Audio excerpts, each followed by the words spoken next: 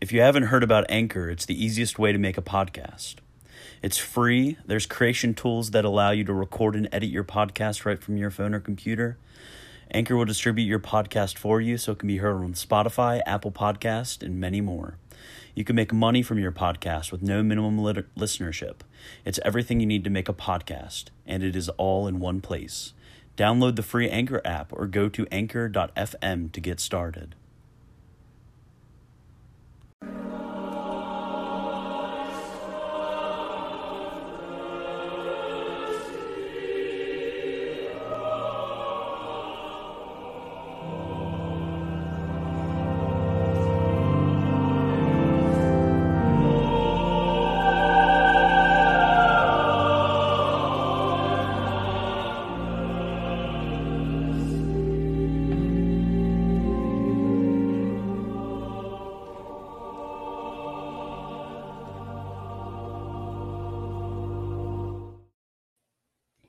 How's it going, everybody?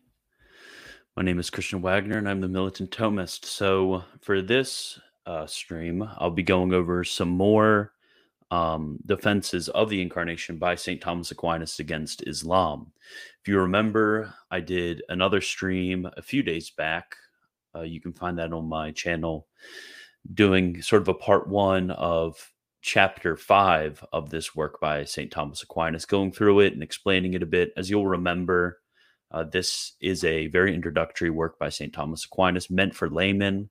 So this is going to take a bit less explanation on my part, and it'll be a bit quicker and a bit easier to read for yourself after this stream of me explaining a bit of the concepts. So before we get started, remember to subscribe if you're new to the channel. Looked at my statistics, 75% of you are not subscribed yet. So that would help me a lot if you would subscribe. Even if you're not necessarily interested or a Catholic, I have a lot of stuff that is applicable for those of Protestant persuasion, Orthodox persuasion, even those who are Muslim. I have a few Muslim subscribers that I am very grateful for. And then also join the Discord. That should be in the description below.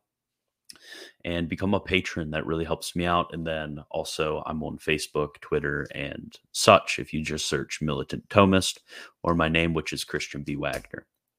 So let's get right into it. The link to the section in Thomas's work, which is Rationes Fidei, Reasons for the Faith, is found in the description, but I will get right into it.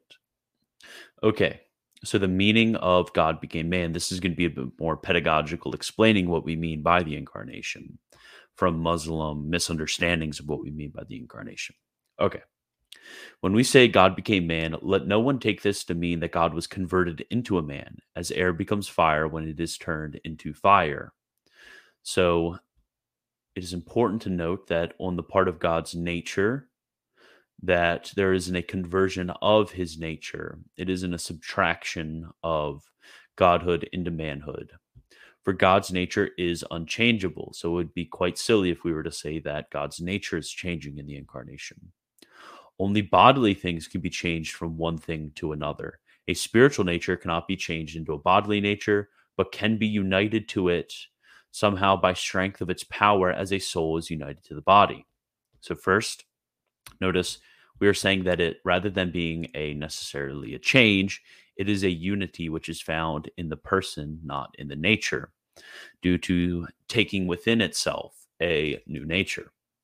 And then he provides an analogy right here. And remember, when we have an analogy, there is what's called similitude and dissimilitude. But the main thrust of this analogy, it is like our soul and our body, being the two substances of our nature, are united together, both a corporeal or physical reality, which is our body, and a incorporeal or immaterial or spiritual reality is in our body. Yet they're not mixed together. They both retain their proper attributes without being mixed together. Although human nature consists of soul and body, the soul is not bodily, but a spiritual nature. Note, a spiritual and a physical or corporeal nature can both exist without a mix of the two. But the dispute between any spiritual creature and God's simplicity is much more than the distance between a bodily creature and the simplicity of a spiritual nature. Therefore, as a spiritual nature can be united to a body by the strength of its power, so God can be united to a spiritual or a bodily nature. And in that way, we can say that God was united to a human nature. And then notice, he's going to say that just as we have reason to say that a corporeal and incorporeal, or a spiritual and physical nature, are united, and that the soul has the power to be united to the body, so also even more should we be able to admit that God, having omnipotence, has the power to take within himself, within his person, not within his nature, another nature, which is the bodily nature. Well, it is the human nature, both body and soul.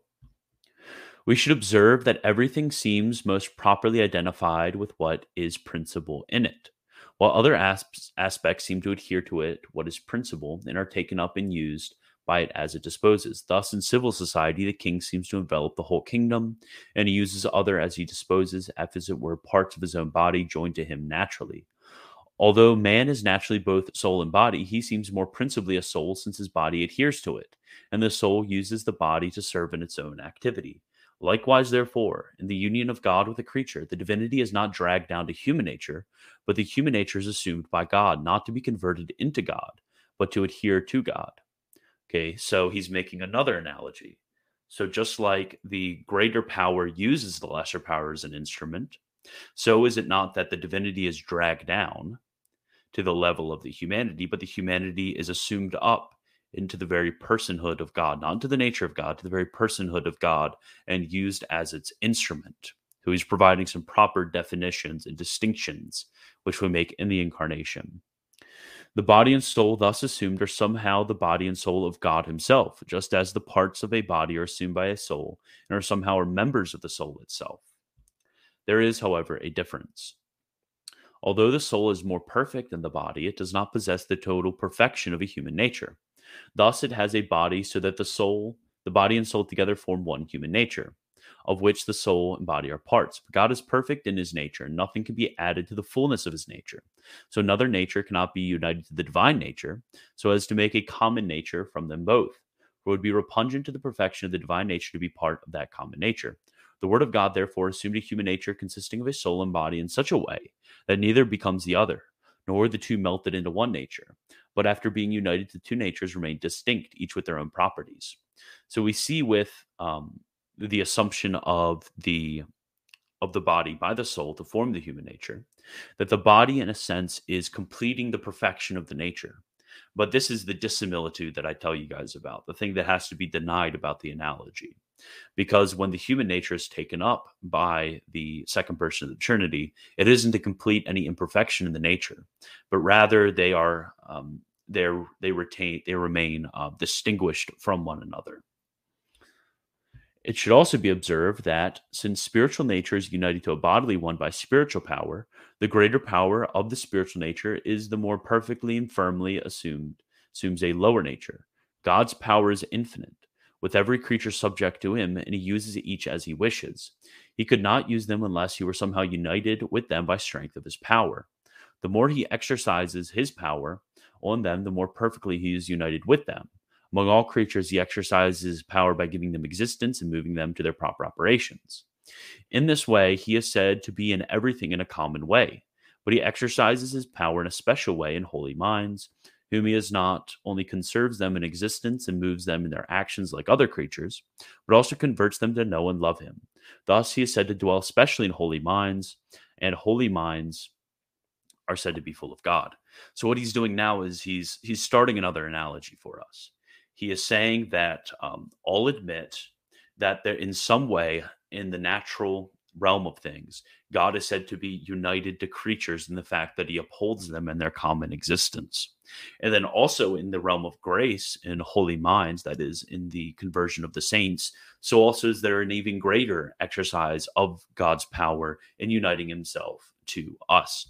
So really, when you look at the various ways in which God's power is exercised, This hypostatic union, it's called, this exercise of power wherein a bodily nature is taken up within the hypostasis, or the person of the second person of the Trinity. It is just a different mode of exercising his power, which is the greater mode. And so also we see these tiers in the common exercise of God's power, both in nature and in grace.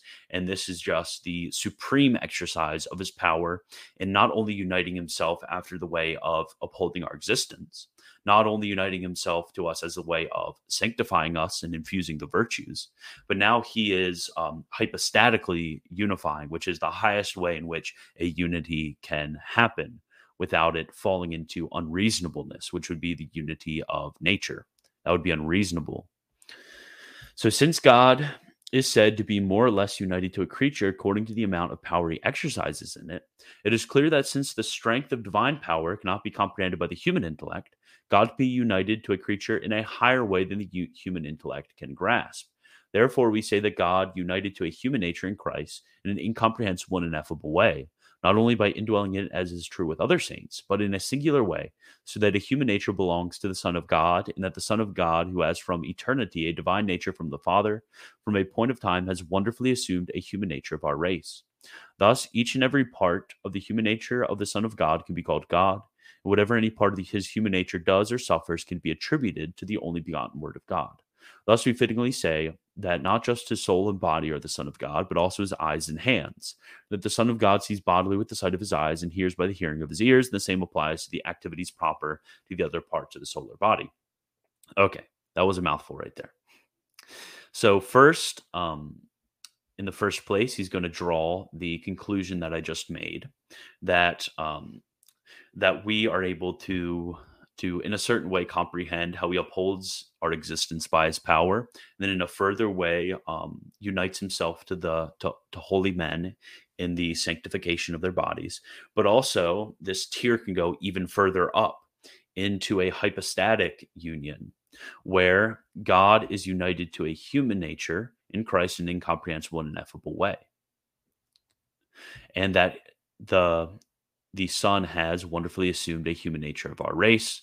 And notice that he is not assuming a person or uniting to himself a person. And this unity is not in his nature, but rather it is the Son of God in his person or in his hypostasis. And because of the fact that the human nature is assumed in the second person of the Trinity, so also can we say, we can make these certain linguistic predicates, that because this human nature is the human nature which is united to the person of God, so can we say things like that the eyes which are a part of the human nature are the eyes of God, and that the ears which are a part of the human nature are the ears of God, and so on and so forth. We're not attributing this to the divine nature. That would be blasphemous and foolish. We are attributing this as a part of the activity or a part of the human nature. And we are saying, because of this, because it's united to the hypostasis and therefore it is properly the eyes or ears or hearing or seeing of God. Okay. So there is no better comparison of this admirable union than the union of a body and a rational soul. Again, we're going back to this analogy of body and soul making up parts of a nature. It is also a suitable comparison because our word remains hidden in our heart and becomes sensible by being vocalized and written. But these comparisons fall short of representing the union of the divine and human natures, just as any other comparison of human things with divine. And notice he's going to be very clear right here, and I want you guys to understand very clearly that these are just analogies. Do not take them too far, or you will fall into heresy. That we need to make the proper negations and also the proper affirmations, that we can come to some sort of understanding of this hypostatic union by certain analogies. For the divinity is not united to a human nature as to be a part of a nature. Notice, the divinity is not united to a human nature so as to be a part of a nature. Very important. There's not a union in nature. Nor is it united to a human nature as an expression, as the word of the heart is signified by voice or writing. But the Son of God truly has a human nature and can be called man. It is clear, therefore, that we do not say that say God is united to a bodily nature as a force in the body after a manner of material and bodily forces, because not even the intellect of a soul united to a body is a bodily power, much less, therefore, is the Word of God who assumed for himself a human nature in an ineffable, more sublime way. So we're not saying that the human nature has for itself divine power because divine power uses it. Just in the same way, we don't say that the body has intellectual powers because the soul uses the body. It is also clear from the foregoing that the Son of God has both a divine and human nature, the one from eternity and the other assumed at a point in time. Many things can be had by the same person in different ways. So notice this is not a contradiction because in different ways. This is very important. In order for a contradiction to be true, it would have to be in the same way. But the fact that Christ is a divine and a human nature are said in different ways. But the principal element is said to have, while the less principal element are had. Thus, the whole has many parts, as a man has hands and feet. We do not say the inverse, that hands and feet have a man. Likewise, one subject has many accidents, as an apple has color and smell, but not the inverse. Man also has exterior things like possession and clothing, but not the inverse. Only in the case of essential parts is something said both to have and to be had, as the soul has the body and the body has the soul. And in marriage, a man has a wife and a wife has a husband. In the same way, in the cases of things united by relationship, thus we say that a father has a son and a son has a father. Okay, this is a bit complicated right here. But this is a question of whether we can inverse the relationship. So I'm said to, I'm said to have my Jesus. Oh, sorry, Muslims. I'll turn this around. I'm said to have my Jesus candle. But my Jesus candle is not said to have me because this is not an inversible relationship. But I am also said to have a father. And then I'm also said to inverse this relationship in that my father has a son, which is me. Okay. So were God united to a human nature as a soul to a body, so as to make one common nature, we could say that God has a human nature and that a human nature has God, just as a soul has a body and the inverse. But because the divine and human natures cannot be made one nature because of the divine perfection as said above, because the principal factor in union is on the side of God, it clearly follows that we must say that God has a human nature. But we don't say that a human nature has God. This isn't an inversible relationship right here between the Father, between the Son and the human nature. Okay. So whatever is said to exist by nature is called a subject or hypostasis of that nature. Just as what has the nature of a horse is called a hypostatic or subject of the horse nature. So notice this is getting in the relationship between hypostasis or person and also of the nature. So the person is said to have a nature, the nature is not said to have the person. So really the person is the principle of the individualization of that nature. If you're getting what I'm saying. And I'm also be taking Q&A after this if you have any questions or you need me to clarify. And then if you're watching this later, you can comment questions and I'm sure that I'll respond. So in the case of an intellectual nature, such a hypostasis is called a person. Thus, we call Peter a person because he has a human nature which is intellectual. Since the Son of God, the only begotten Word of God, has assumed a human nature, as said above, it follows that he is a hypostasis, subject, or person with a human nature. So very important. The subjectivity and the fact that the Word of God is the principle of the action of the human nature, the principle of existence, the principle of individualization, makes it the hypostasis, but the inverse is not true. So this is a much better view of person than you'll get from modern Christian philosophers who will say it's the center of consciousness, which would lead to a heretical view of person, a heretical view of Christology and the Trinity. And since he has a divine nature from eternity, not by the way of composition, but by simple identity, he is called a hypostasis or person of the divine nature. So naturally and eternally, second person of the Trinity is the hypostasis of the divine nature. But in time, in that he has assumed a second nature, which is the human nature, he is also said to be the one principle of a second nature. As far as divine things can be expressed by human words. Therefore, the only begotten word of God is the hypostasis or person with two natures, divine and human, and he subsists in these two natures.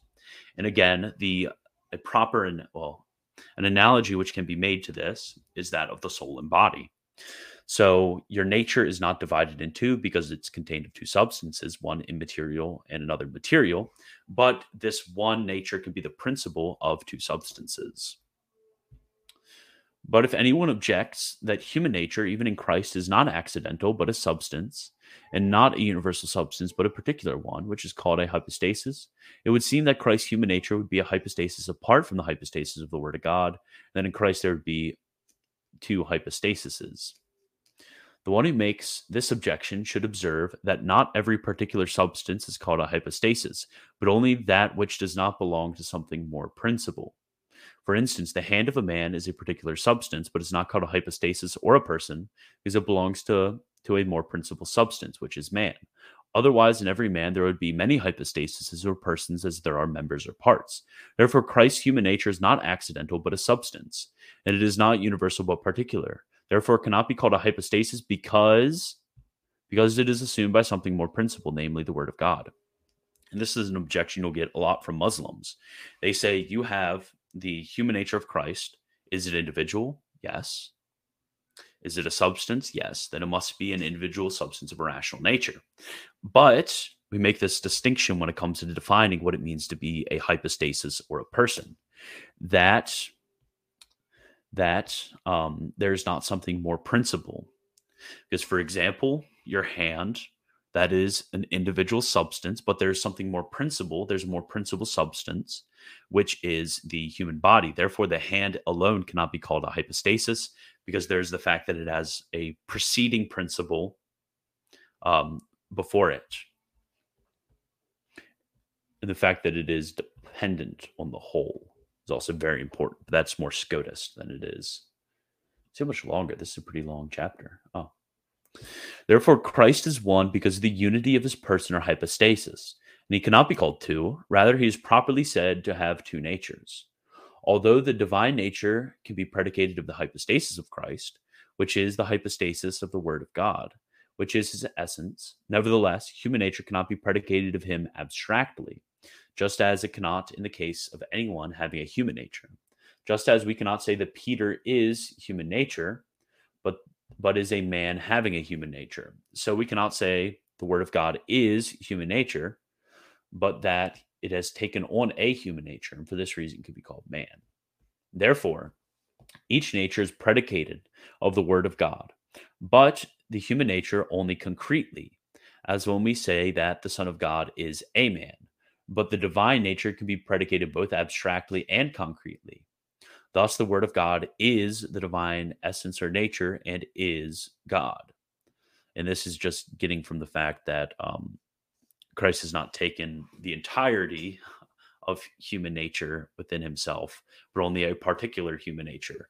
Whereas when we consider the divine nature is in its totality in the hypostasis of the Word of God. But since God has a divine nature and man has a human nature, these two names signify the two natures that are had, but only one person has both of them. Since the one having the nature is a hypostasis, which we call Christ, God, we understand the hypostasis of the Word of God. Likewise, when we call him man, we understand the Word of God. So we call Christ God and man, but we do not say that he is two, but one in two natures. This is very important here. So the one having the human nature right there is the hypostasis of God. Therefore, we call him God. And then also obviously, naturally, the hypostasis. By naturally, I mean eternally. The hypostasis of God has God, God's nature. So he is called both God and man from the fact that he has two natures, but that is predicated to a single subject, which is important in defining what a person is. Okay, let's keep going. Whatever belongs to a nature can be attributed to the hypostasis of that nature. Well, the hypostasis of both a human and divine nature is supposed in a name signifying the divine nature as well as in a name signifying the human nature.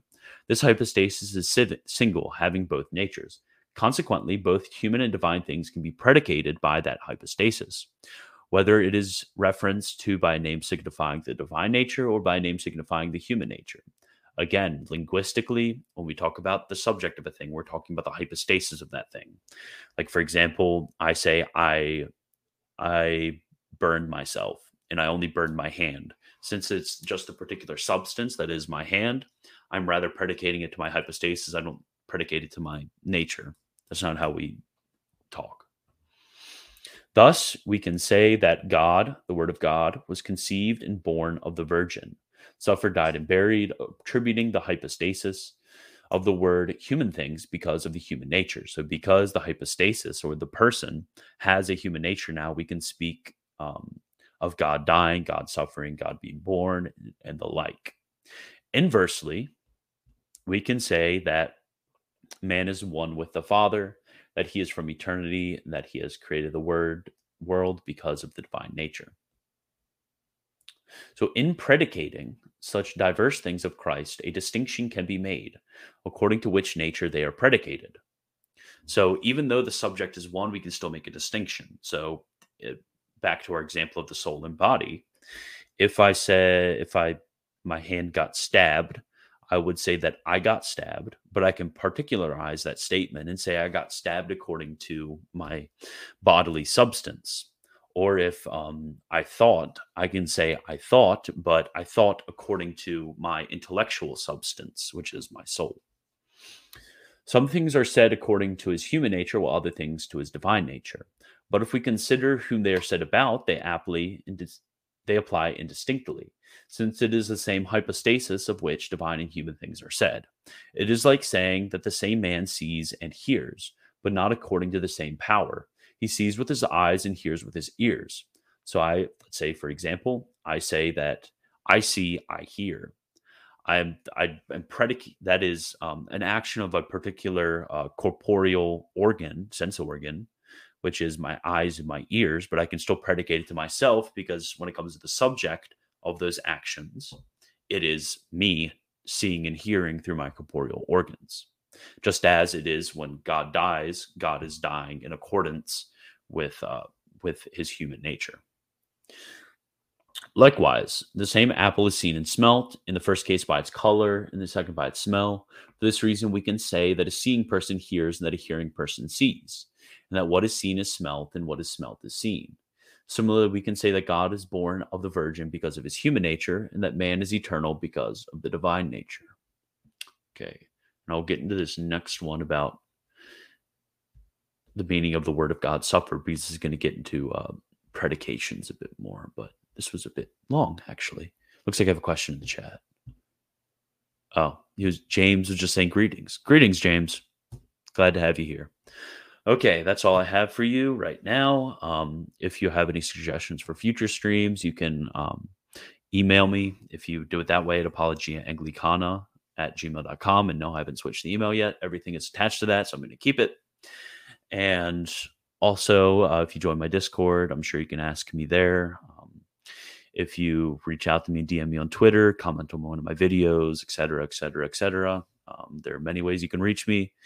Make sure you become a patron, and God bless.